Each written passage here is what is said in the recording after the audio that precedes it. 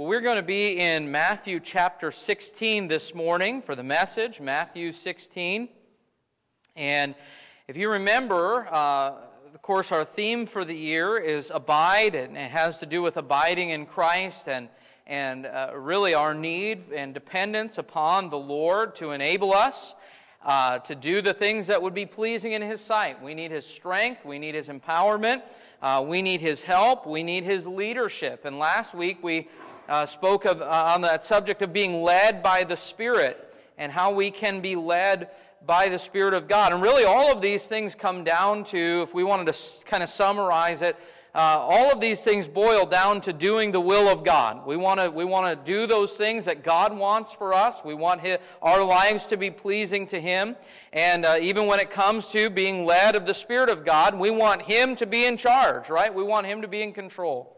Well, today I want to take a look at an example of a man who, overall, I think we would say he had a desire to do the will of God and even to know the will of God, but maybe misunderstood God's will and God's purpose. You know, it's possible to even desire to do the will of God, but to not understand God's will and God's purpose in our lives. And so we're going to be looking at some things about the life of Peter here this morning, and we're in Matthew 16. I'll invite you, if you're able, to stand one last time as we read the Scriptures together. Matthew chapter 16. Verse number 13, the Bible says here, when Jesus came into the coasts of Caesarea Philippi, He asked His disciples, saying, Whom do men say that I, the Son of Man, am? And they said, Some say that thou art John the Baptist, some Elias or Elijah, and others Jeremias or one of the prophets. He saith unto them, But whom say ye that I am? And Simon Peter answered and said, Thou art the Christ, the Son of the living God. And Jesus answered and said unto him, Blessed art thou, Simon Bar-Jonah, for flesh and blood hath not revealed it unto thee, but my Father which is in heaven. And I say also unto thee that thou art Peter, and upon this rock I will build my church, and the gates of hell shall not prevail against it. And I will give unto thee the keys of the kingdom of heaven. And whatsoever thou shalt bind on earth shall be bound in heaven, and whatsoever thou shalt loose on earth shall be loosed in heaven. Then charged he his disciples that they should tell no man that he was Jesus the Christ. From that time forth began Jesus to show unto his disciples how that he must go unto Jerusalem and suffer many things of the elders and chief priests and scribes, and be killed, and be raised again the third day. Then Peter took him and began to rebuke him, saying, Be it far from thee, Lord, this shall not be unto thee. But he, that is Jesus, turned and said unto Peter, Get thee behind me, Satan, for thou art an offense unto me, for thou savorest not the things that be of God, but those that be of men. Then said Jesus unto his disciples, If any man will come after me, let him deny himself, and take up his cross, and follow me. For whosoever will save his life shall lose it, and whosoever will lose his life for my sake shall find it. Thank you for standing. You can be seated. This is a fascinating portion of Scripture, and really there are so many aspects of these verses that we don't have time to really develop and talk about, but we could. We could spend some time, for instance, talking about the statement that Peter said about, Thou art the Christ, the Son of the living God, and what a powerful declaration, powerful statement that was. We could talk about how Jesus made the proclamation that He was going to build His church, and the gates of hell would not prevail against it. And by the way, as we sit here today, I think it's evident and obvious that over all of these years that Satan and our enemies and God's enemies have been trying to destroy New Testament churches. That has not prevailed. It has not worked because Christ has promised to preserve His churches. And we're thankful for that. We could talk about the fact that Jesus here gave authority to his church. He gave authority even to Peter as a leader within the church. And we could talk about a lot of things. But what I really want to emphasize and kind of focus in on for the next few moments is really this terrible misunderstanding in the mind and heart of an apostle who wanted to do that which was best and pleasing to the Lord, but he completely missed the will of God. And that is Peter making a statement and where he actually took the time to rebuke Jesus, the Son of God, for what Jesus said was going to take place as part of the fulfillment of God's purpose and plan. You see, sometimes we can misunderstand God's purposes. And most people today really would probably say that if they're honest, there are things that God does and there are things that God allows that I just can't wrap my mind around. Oftentimes people will cite, for instance, all of the problems and suffering that takes place in the world, and they'll say, well, God can't really be good, or God can't really be in control as he says he is, because if he was, he wouldn't do this or this or this, right?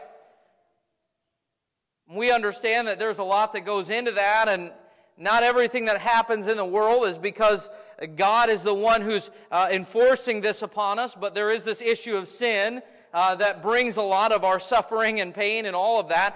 But there are times that God will do things that we look at and we wonder and we question, why would God allow this, or why would God bring this into my life? Why would God do this here on the earth?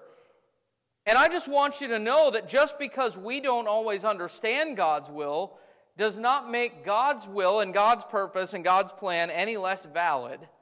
God is God. When Moses asked God, what is your name? What am I going to tell them when I go back into Egypt and tell Israel that I'm supposed to lead them out? Who do I tell them sent me? And he said, I am that I am. God is who God is. And we don't have the privilege to try and define or determine who God is or his boundaries or what he does or should not do. God is who he is, and he does what he does, and everything we know about God is because that is what he has revealed to us. And I want you to know that God, as he has revealed himself to us, is good, and God is right, and God is just, and God is loving, and God is merciful. And while we may not always be able to comprehend, we ought to always be confident that what God does is always best. And here we have this situation where Jesus comes into Caesarea Philippi. And at this point in Jesus' ministry, he's very well known. He's made a big stir everywhere he's gone, and there's a lot of talk and there's a lot of chatter going on about Jesus. And Jesus takes the time to pull his disciples aside and say, hey, you're hearing what people are saying about me. Who are they saying I am? Well, some of them, they think you're John the Baptist. Other people think that you're Elijah, and you've come back to fulfill or complete the ministry of Elijah. Some people think you're Jeremiah, and we could talk about that for a while, or one of the prophets. And then Jesus turned and he said, but whom say ye that I am? And by the way, I think that's a very valid and important question in itself, right? There is an opinion that the world has about God, about Christ, about who he is, and we may or may not be fully understanding of what all people think about God, but the real question is, who do you say Jesus is? Who is Jesus in your life, and what have you done with him? Well, among all of these misunderstandings about who Jesus is, Jesus looks at his disciples and he says, what do you think? Who am I? Am I just a rabbi? Am I just a teacher? Am I just a prophet? What am I? What is my significance in history? And here, Peter makes a declaration. He makes a proclamation. And he says in verse 16, thou art the Christ. What was that statement? It was saying, Jesus, you are the very fulfillment of every prophecy concerning the Messiah that we have in the Scriptures. As we look back at the Old Testament, as we were promised from Genesis chapter 3 that a deliverer would come, you are everything that the Bible tells us that the Messiah would be and will be, and I am convinced and assured that you are He, that you are the Messiah, you are the Christ. Not only, though, are you the Christ, you're not just a political deliverer, you're not just a descendant of a king with a royal bloodline, but he says, thou art the Christ, the Son of the living God. When I look at you, I'm not just looking at some deliverer that would come. I'm actually looking in the face of God Himself, because God has come to deliver us and set us free. That's who you are, Jesus. And I want you to know that when Peter said that, Peter hit the nail right on the head. That's exactly who Jesus was. It is. He's not just another man. He's not just another religious figure. Listen, Jesus is not on an equal plane with some prophet like Muhammad or some teacher like Buddha or Confucius or anyone like that. Jesus transcends all of that because He is the Christ, the Son of the living God, and He is the only way unto the Father. He said, I am the way, the truth, and the life. No man cometh unto the Father but by me. Acts chapter 4 says that there is salvation in no other, for there is none other name under heaven given among men whereby we must be saved. And Jesus is King of kings and Lord of lords. He is above all, and He is the only Savior. That's who Jesus is. And when Peter was asked this question, who do you think I am? Peter got it right. Jesus, you are everything you say you are. You're the Christ. You're the one that we've been waiting for. And in that statement, he was willing. He was confessing that Jesus was worth following. I mean, after all, these men had given up everything. You remember Peter said at one point, "Hey, we've given up everything. We've left all and followed you." I mean, he left his family, he left his career, he left his home behind to follow Jesus, and all of these men had. But what he's saying is, Jesus, you are worthy, you are worth following. And truly, all of us who have received Christ and know the Lord, we know that that is true, right? There is no price that is too high to pay for following Jesus. And so Peter here makes this great proclamation. And I want you to know that Peter gets kind of a bad rap. As we look at the life of Peter, we see some errors. We see some flaws. We remember that he stepped out on the water to follow Jesus, and he began to sink and was rebuked for his faithlessness.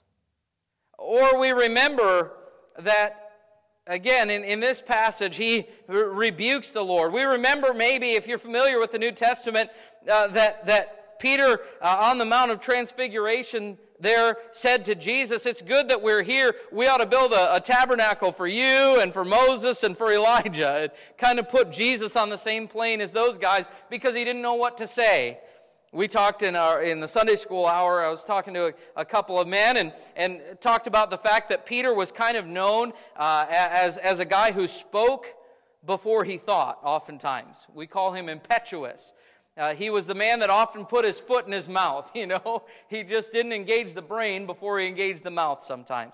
And so we can look at Peter and kind of give him he has this reputation of not always being the most spiritual guy.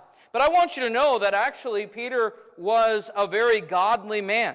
And Peter, by the way, yes, he did sink as he was out there walking on the water, but he was the only one that got out of the boat. All right? And after all, I mean, Jesus is the one right here in this passage that basically tells him, Peter, you're going to be the leader of this church that I am establishing. We go over to Acts chapter number 1, and we see Peter being kind of the leader among the apostles, among the pastors there, and he's the one who's leading the church and setting the course for the things that they're going to do. This is a responsibility that Jesus himself gave him. You remember in John chapter 21, after he had denied the Lord and had gone back to fishing, Jesus came to him, and 3 times he asked him, he said, Simon, son of Jonas, lovest thou me more than these?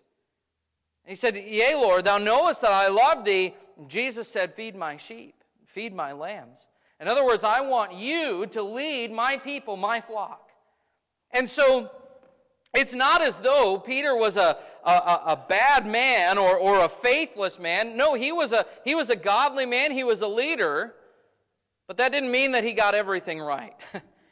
You know, the truth is that we often tend to look at people as good or bad, black and white, right? This person, that's a good guy. Hey, he might not be perfect. That's a good guy. This guy over here, he's a bad guy. I don't like anything he does. We often do that with political figures. And all of us probably have some politicians that we don't care much for. And we look at him and we say, well, that's a bad guy. Nothing he could ever say would ever be right. And then you got people that maybe you do like, people that are in public office, that you like them and you respect them, and you'd never admit that they've done anything wrong or said anything wrong, you know? And sometimes we think that way, good and bad. I want you to know the truth is, most of us, even though I understand theologically we are all bad, right? We all have sin, we all need to be forgiven. But most of us who are saved, we have some things about us that are good and right because of the Lord and because of the work He's done in our lives. We also have some areas that we tend to get things wrong. I'm thankful for God's grace. I'm thankful for His mercy. I'm thankful that He was able to use someone like Peter, who even though he did right, sometimes he got things terribly wrong. And when it came to understanding God's purpose and God's plan, sometimes Peter acted as though he knew better than the Lord.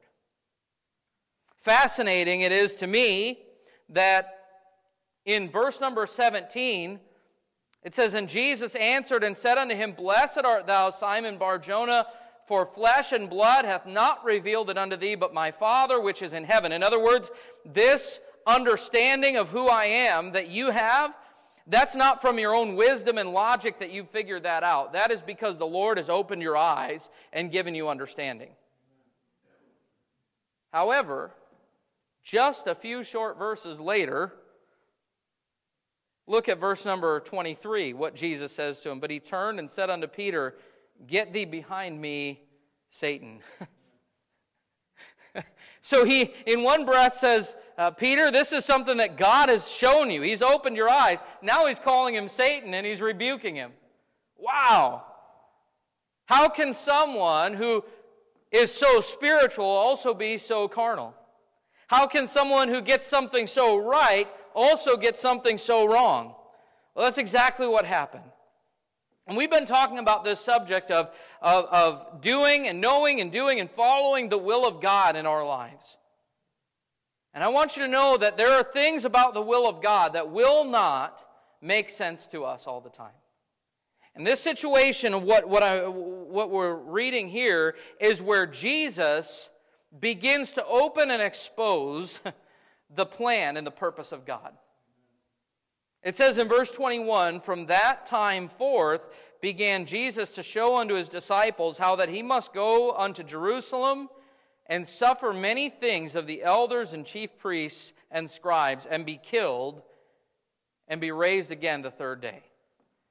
Now imagine this in the mind of Peter and the other disciples, following this man that you are convinced is the Son of God, that he is the Messiah, and now he's telling you that his life is going to come to an end, and it's going to come to an end at the hands of wicked men, that he's going to be killed. Peter, no doubt, thought in his heart, I love my Lord. I love the ministry of the Lord. I've given everything to this cause and to this purpose. And because I love God, I cannot allow Jesus to be killed. Now, would you agree with me that from Peter's perspective, that seemed like the right attitude?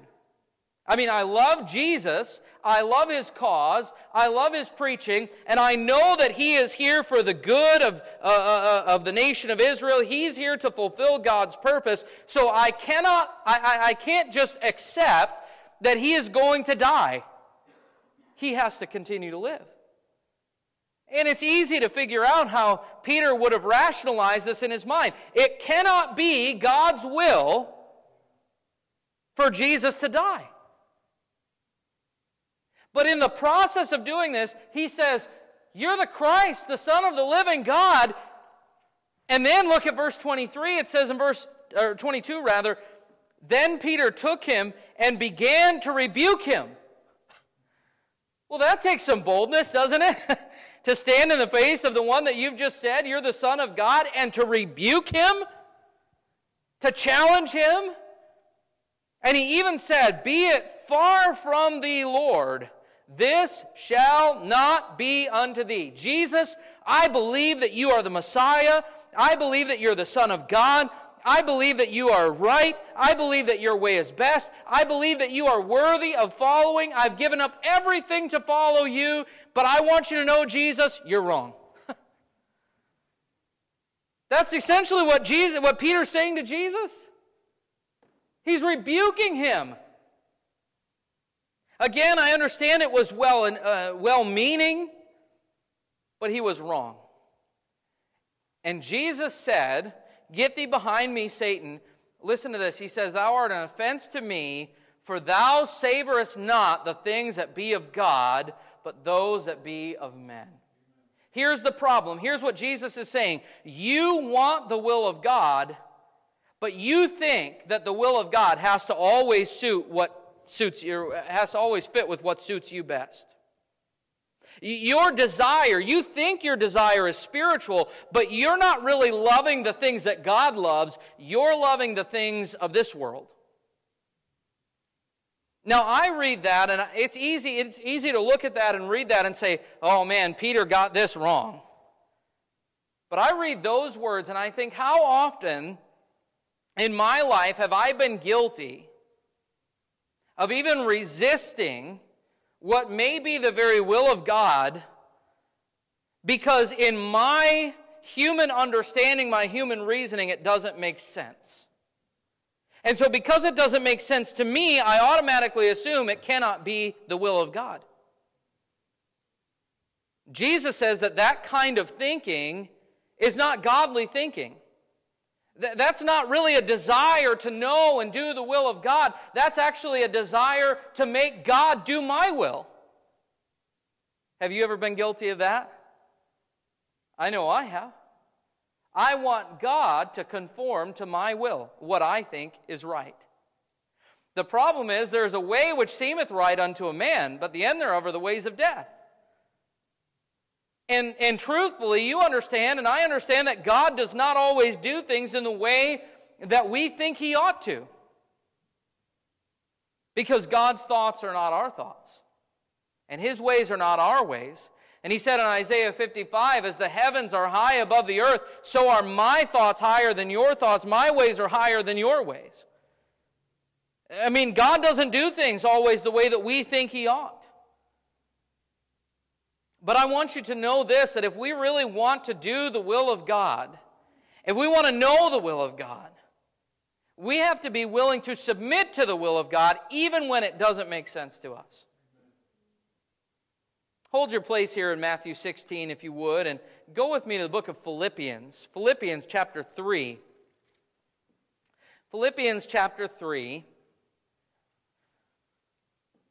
And down toward the end of the chapter, in verse number 18, Philippians 3:18, here's what it says. For many walk, of whom I have told you often, and now tell you even weeping, that they are the enemies of the cross of Christ, whose end is destruction, whose God is their belly, and whose glory is in their shame, who mind earthly things.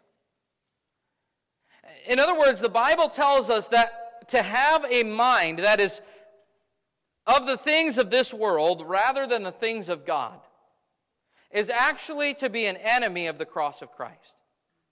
How could Jesus say to Peter that he was Satan? We understand he wasn't really literally saying that Peter was the embodiment of the devil, of Satan. But what he really was saying is this: your thinking is satanic thinking. And satanic thinking isn't just, witchcraft and casting spells and doing that kind of stuff. Satanic thinking is any time that I elevate my will and my understanding above that of God's. And I am actually becoming an enemy of God, because rather than submitting to His will and accepting His will as truth and right, I am rejecting and resisting His purpose. Now here's the thing. Peter could not have understood in his time, or it had not yet been revealed to him, that this was all part of God's plan, that this was all to fulfill the great redemption story that had been laid out for generations. Peter did not know that. Peter didn't understand that. All he was thinking was, I can't let Jesus die. But because he was so concerned with the things of this world, he was blinded to God's purpose, and he was literally standing in the way of what God was trying to do. I want you to know that is a very dangerous road to go down. So often we think that we know better than God. We think that it couldn't be that this problem, this trial, this difficulty that's come into my life is actually for my good. And so, in our reasoning, we think, we would probably never put these pieces together, but here's what we think. This thing in my life is not good. Therefore, if God is sovereign, meaning He's in control of everything, and He has allowed this in my life, that must then mean that God is not good. And we may not say that because we know that would come across as blasphemous. But in our heart, that's essentially what we say. Anytime that we become angry and bitter because of the circumstances in our lives, that's essentially what we're saying. God was wrong. Did you know that this has been a problem, not just for, in recent history, but this has been a problem for many, many years. Like all the way back in Genesis. In Genesis 18, we won't take the time to go there, but the Lord is revealing to Abraham that He is going to destroy Sodom and Gomorrah because of their wickedness. And you know what Abraham said to God? He said, "Shall not the judge of all the earth do right?" Let's turn that around. What was he saying? God, if you do this, you are wrong. That's a pretty bold statement. God, if you do this, if you allow this, you are wrong. But truthfully, every time we fail to yield to God's will because we don't understand, we are essentially saying, God, you are wrong and I know better than you. God, I don't want to yield and submit and follow your will because I don't want that. It doesn't make sense to me. I can't wrap my mind around why you would do this. Therefore, it must not be your will. No, we need to be submitted and yielded to the will of God regardless of whether or not we understand. Oftentimes, God will lead us to do things and will show us things that don't fit with our understanding. Anyone who has been through tragedy and pain in life understands that there are times God allows things that in our limited understanding and reasoning, it feels like this cannot be right.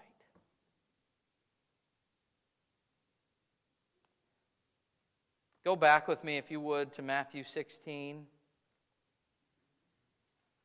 And I want to show you that there really is a requirement for knowing and doing the will of God. Peter, trying to do what was right, trying to do what he believed to be best, actually interfered with or was trying to interfere with God's purpose. Jesus rebuked him for that. And then notice what he says in Matthew 16 and verse 24. Then said Jesus unto his disciples, if any man will come after me, let him deny himself and take up his cross and follow me. Well, what does that have to do with anything? The truth is that if we want to know God's will, we have to be willing to die to our opinions and plans and desires. You know, Jesus, his life and ministry was marked by complete submission to the will of his Father. He said in John chapter 8 and verse 29, I do always those things that please him. Always. We sang a song a moment ago, Lest I Forget Gethsemane. Gethsemane was the garden in which Jesus prayed right before going to the cross and wrestled there and agonizing with the weight of what he was about to embrace, taking the sin of the world upon himself. He, in his humanity, cried out to his Father and said, if thou be willing, remove this cup from me. Deliver me from this. But then he said, nevertheless, not as I will, but as thou wilt. Father, I might not be all that excited about accomplishing that which I'm about to face, but I am yielded and surrendered to your will that I may do that which is pleasing in your sight. And now what he is saying to his followers is if we want to be disciples of Christ, we must be willing to embrace that same cross. A cross of difficulty, a cross of suffering. I'm not saying that following the Lord always involves suffering. But what I am saying is we have to be willing to resign ourselves not to our understanding but to God's perfect will. And to say, Lord, whether I understand or not, your purpose is more important than my agenda. And your will and your way is higher than my limited knowledge. He said, if you want to come after me, you've got to be willing to take up your cross. You need to savor the things that be of God and not the things that be of men. One last place I want to take you before we close in a word of prayer is Romans chapter 12. And this is something I've quoted often, even here in the last couple of weeks. Romans chapter 12, if we really want to know and do God's will, we have to be willing to resign ourselves to it even before we understand it. It says here in Romans 12 and verse number 1, I beseech you therefore, brethren, by the mercies of God. Now wait a second. I beseech you therefore. That means that I'm pleading with you based on what I have just described to you. Do you remember what we read this morning as our scripture reading? Verse 33, oh the depth of chapter 11. Oh the depth of the riches, both of the wisdom and knowledge of God. How unsearchable are his judgments and his ways past finding out. This God that we're speaking of, this God that we worship, he is so far above us that his ways are unsearchable to us. We could never comprehend.